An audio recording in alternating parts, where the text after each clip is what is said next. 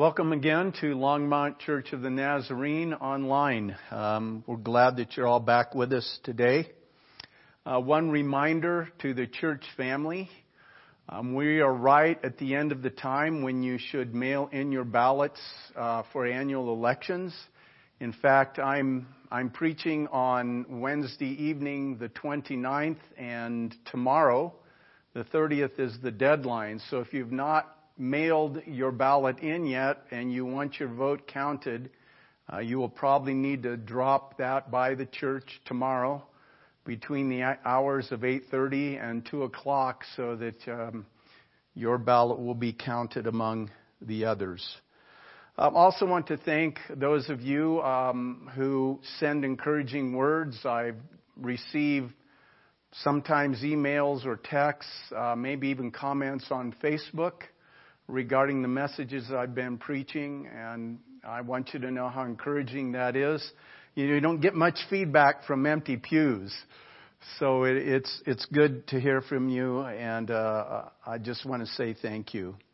We're going to be continuing in our series on the ministry and life of the prophet Elijah, and our reference today is from 1 Kings chapter 17, verses 7 through 16, if you want to go ahead and locate that place in your Bibles.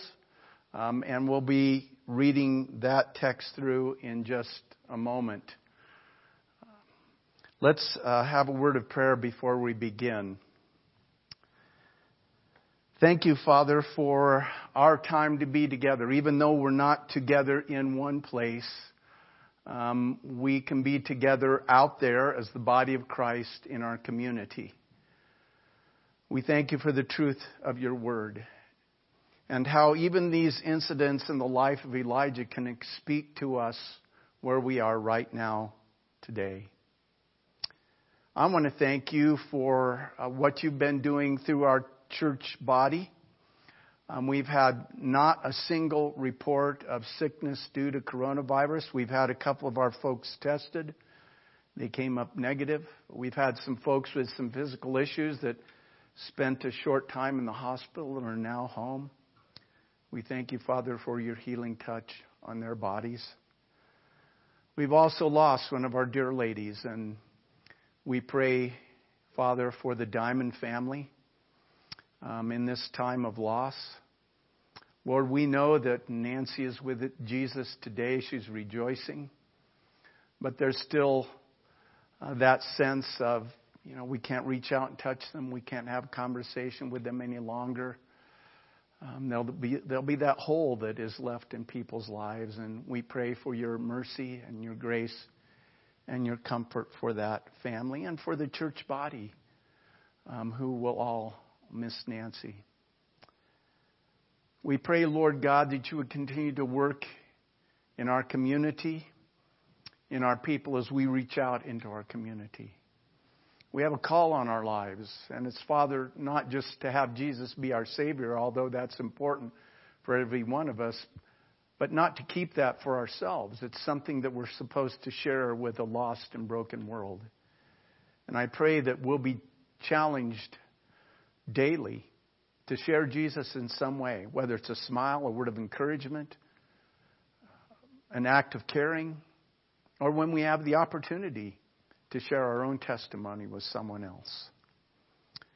Father, continue to encourage our hearts, continue to bless people, keep them safe, keep them healthy. We're looking forward to that time when we can gather in this place once again to enjoy worship, fellowship, just being together as the body of Christ that is the Longmont Church of the Nazarene. Thank you for your goodness to us that is revealed in so many ways, and we pray these things in Jesus' name.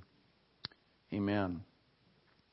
Well, just stepping back and reviewing a little from our last message on Elijah, he's spent some time in isolation at the brook in the Kerith Ravine. He's been fed morning and evening by ravens, and the brook has been his water supply. But because of the drought that God had brought on the land, the brook has now dried up. And just to think for a moment, what's happened in the life of Elijah while he spent time at Kerith? Well, first of all, he learned to be completely dependent upon God. I mean, there was nothing else out there where he was in isolation to depend on. The second thing is Elijah became alert and keenly sensitive to the voice of God. There were no other distractions. Third, he was taught humility by doing things God's way through God's method and God's provision.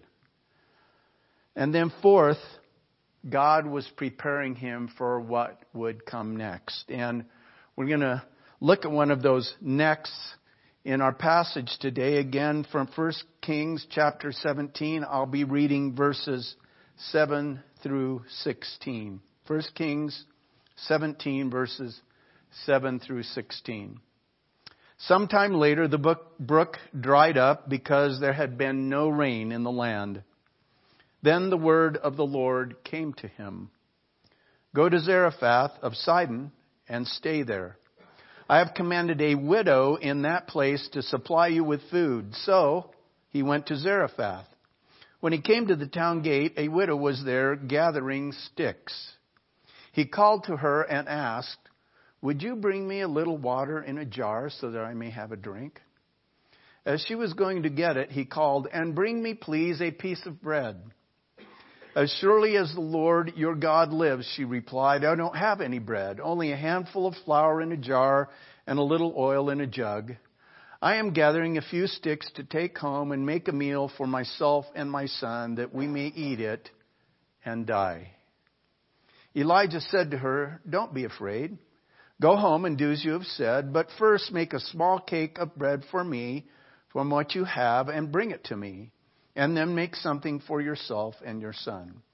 For this is what the Lord, the God of Israel, says. The jar of flour will not be used up, and the jug of oil will not run dry until the day the Lord gives rain on the land. So she went away and did as Elijah had told her. So there was food every day for Elijah and for the woman and her family. For the jar of flour was not used up, and the jug of oil did not run dry, in keeping with the word of the Lord spoken by Elijah. Once the brook had dried up, God commands Elijah to move. This relocation may have seemed more drastic and certainly more risky than the one that has sent him to the brook at Kerith. He was now to travel over 100 miles north and west across the breadth of the nation to Zarephath, a small village 7 miles south of Sidon on the Mediterranean coast. The Sidonians were foreigners to the people of Israel. Zarephath would be a strange and hostile setting for Elijah because the people of Sidon from the earliest times had been worshippers of Baal. Sidon, in fact, was the citadel of Ethbaal, the king of the Sidonians and father of Jezebel, who was so instrumental in the corruption of Ahab and the country of Israel. God had asked Elijah to leave the safe obscurity of Kerith in his own land and locate himself in the heart of enemy territory, practically on the doorstep of Baal Central. He would essentially be within shouting distance of the stronghold of the heathen god that he despised. From all appearance, it would seem that Elijah was going from bad to worse, and in some ways that was the case. Seems like a tremendous amount of pressure to put on a person, doesn't it? But at Zarephath, God had some testing and toughening for Elijah to endure. The pulpit commentary says, the name Zarephath points to furnaces or workshops for the refining of metals. And it seems that refining is exactly what was in store for God's prophet. At Kerith, God had separated Elijah from all possible distractions in order to hew his character, just as the brook had hewn its way through the desert floor to create the ravine that Elijah had spent time in. Now at Zarephath, the process would continue in preparation for the monumental tasks that lay ahead of the prophet. God's assurance to Elijah was that he would be cared for by a widow once he reached his destination. And it was probably a bit disconcerting, for in his culture, the ancient traditions relating to orphans and widows were strictly observed. You simply did not want to impose on a widow and her children. One did not take advantage of these unfortunate members of society. To do so was to incur the wrath of God and the rejection of society. We find God's instruction regarding this in Exodus chapter 22, verses 22 through 24, where it says, "Do not take advantage of the widow or the fatherless. If you do, and they cry out to me, I will certainly hear their cry. My anger will be aroused, and I will kill you with the sword. Your wives will become widows, and your children fatherless." Elijah was certainly aware of this passage of Scripture. He also realized the potential burden he would place on the widow and her son, who were already living on meager provisions because of the drought that had decimated the country. Understandably then, Elijah had to be sure, absolutely sure, that this call to Zarephath was clearly and unmistakably from God and not from his own thinking or his own mind. Now it becomes clear that the days at the brook, listening and learning to hear and distinguish God's voice, now come into play in a very important way. Now in his new assignment, Elijah faces two problems. A double danger. Obviously, as been previously mentioned, as a prophet of God living in a land of people that had historically worshipped Baal, there was potential trouble. But second, there was the concern relating to his dependence upon a widow for his provision. This can only be understood in light of the culture of his times. The people of Israel were given specific instructions on exactly how to support widows and orphans in their agrarian society. We find that instruction in Deuteronomy chapter 24, verses 19 through 21. When you are harvesting in your field and you overlook a sheaf, do not go back to get it. Leave it for the foreigner, the fatherless, and the widow, so that the Lord your God may bless you in the work of your hands. When you beat the olives from your trees, do not go over the branches a second time. Leave what remains for the foreigner, the fatherless, and the widow. When you harvest the grapes in your vineyard, do not go over the vines again. Leave what remains for the foreigner, the fatherless, and the widow. And we see an example of this very thing in the book of Ruth, where Ruth is allowed to glean after the harvesters in the grain fields of Boaz. Well, all this is fine. God had made this beautiful and generous arrangement for orphans and widows. Problem was, it had been at the word of Elijah that the skies had turned to endless glare, cloudless days that produced dry desert winds which held no promise of rain. The ground had become hard under the baking sun, and there were no grapes, olives, crops, or grain for anyone, anywhere, much less for those depending on the provision or leaving of others. It is probable that by this time, the prophet was aware and maybe even painfully self-conscious of his role as a key figure in this dreadful calamity of the drought that now plagued Palestine. He was now regarded as the one who troubled Israel. But more than that, the whole region, including Sidon. What right did he have to go and impose on a widow and her son who already had meager resources that had been stretched even thinner by the drought? A tough question, and one that Elijah must be confident that he had the answer for. He had to know beyond a shadow of a doubt what God was doing, that what he was doing was at God's direction. Fortunately, Elijah had three things from recent experience to draw upon. First, he knew God's voice. In the solitude of the brook, he learned to discern God's voice speaking among the voices of his own mind, to hear clearly over his own doubt and questionings. He could discern God's voice from that of the enemy Satan, who would seek to confuse and distract him from God's will. Second, he knew God's methods were sometimes, and in his case it seems regularly, unconventional. God does not answer. God does not provide. God does not act according to human planning, reason, or logic. Elijah had already seen that played out in a dramatic way. You have to wonder what Elijah was thinking God would do after the brook dried up. Like all of us, he probably had his own ideas about how God would lead and provide. My guess would be that the last thing he expected was to be provided for by a widow down to her last handful of flour. But he had learned that God works in unexpected ways. And then three, he had learned to obey and see what God would do even if it didn't make sense. That history of obedience made it possible to trust in God again, even though doing so meant relying on a source that seemed improper in this case.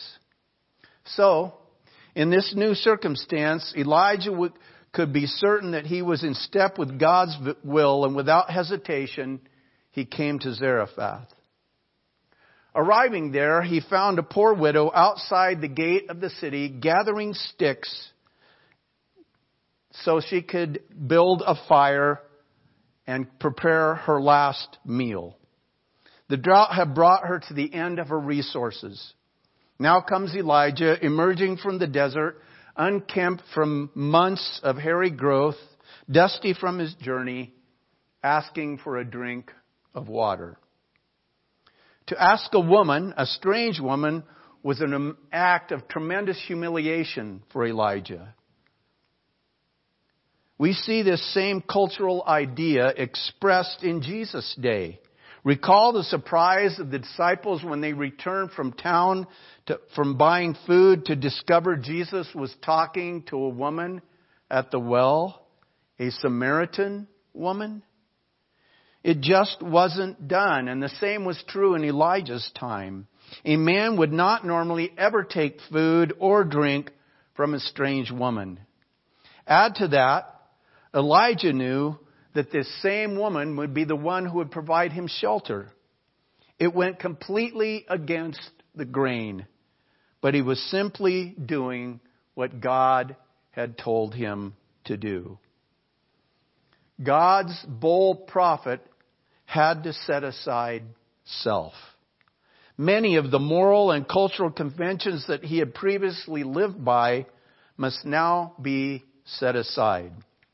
Elijah needed the widow to continue God's refining work in his own life. It was the lowering of himself, the dependence on one so weak, needy, and powerless that was the abrasive God used to smooth the rough edges from this man. And the widow, she needed Elijah. Coming to her for help would make her feel needed and useful again. Can you put yourself in the place of this poor widow? Needed by no one other than her son, dependent on nearly everyone just to exist.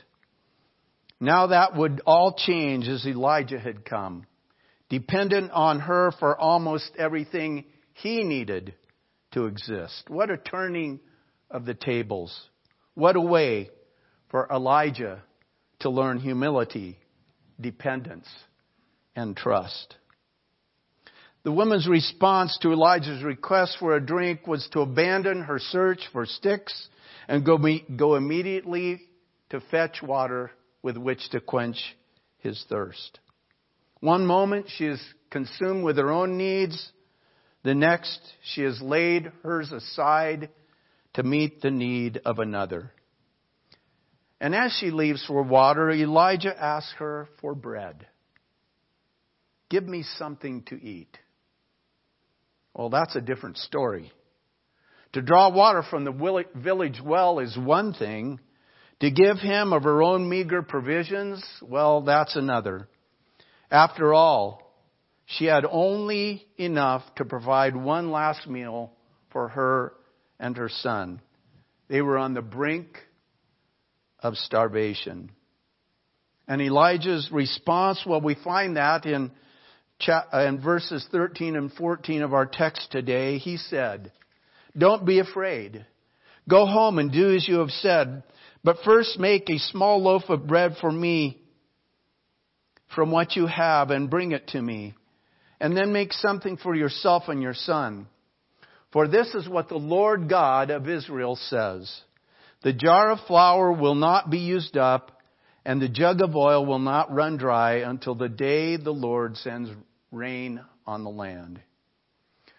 So he urges the woman to go ahead and bake bread, starting with a cake for him. Elijah knew full well that he could not depend on her scant resources to support both him and her family. Their supply for the moment and for the duration of the drought would come only from God. Elijah's faith was not grounded in a little flour and oil, but in the faithfulness of God to provide. Many of us have a tendency, I think, to respond as the widow did initially when Elijah asked her for that bread. Circumstances are difficult. The future looks bleak, and we're concerned about if or how God will provide for us. We contend that our resources have reached the point of exhaustion. We focus on the possibility of failure or deprivation. But the word to us is, don't be afraid. How often we see God communicating that message throughout the Scripture in His dealings with mankind, with us. God does not make a practice of embarrassing those who put their trust in Him. He honors those who honor Him. He vindicates the trust of those who choose to rely on His capacity to keep His promises. So, Elijah's words to the widow were faith in action. In fact, coming to Zarephath in the first place was faith in action. This was the key to Elijah's success, the secret to the prophet's power. Elijah's faith apparently was contagious. To the credit of the widow, she did just as the prophet asked. We again see this in verses 14 and 15 of our text today. It says, she went away and did as Elijah told her. So there was food every day for Elijah and for the woman and her family. For the jar of flour was not used up and the jug of oil did not run dry, in keeping with the word of the Lord spoken by Elijah. See, it was the widow's willingness to take what little flour and oil still remained to make a cake of bread for Elijah that saw her supplies stretched to feed her family and the prophet month after month for the duration of the famine. Someone has said, it is not what we possess that matters, but how we hold it in our hands. We're not told exactly how God supplied the widow's needs, but I don't think that He filled the flour and oil jars to the brim. I think it was a daily supply of what was needed so that the jars never ran out.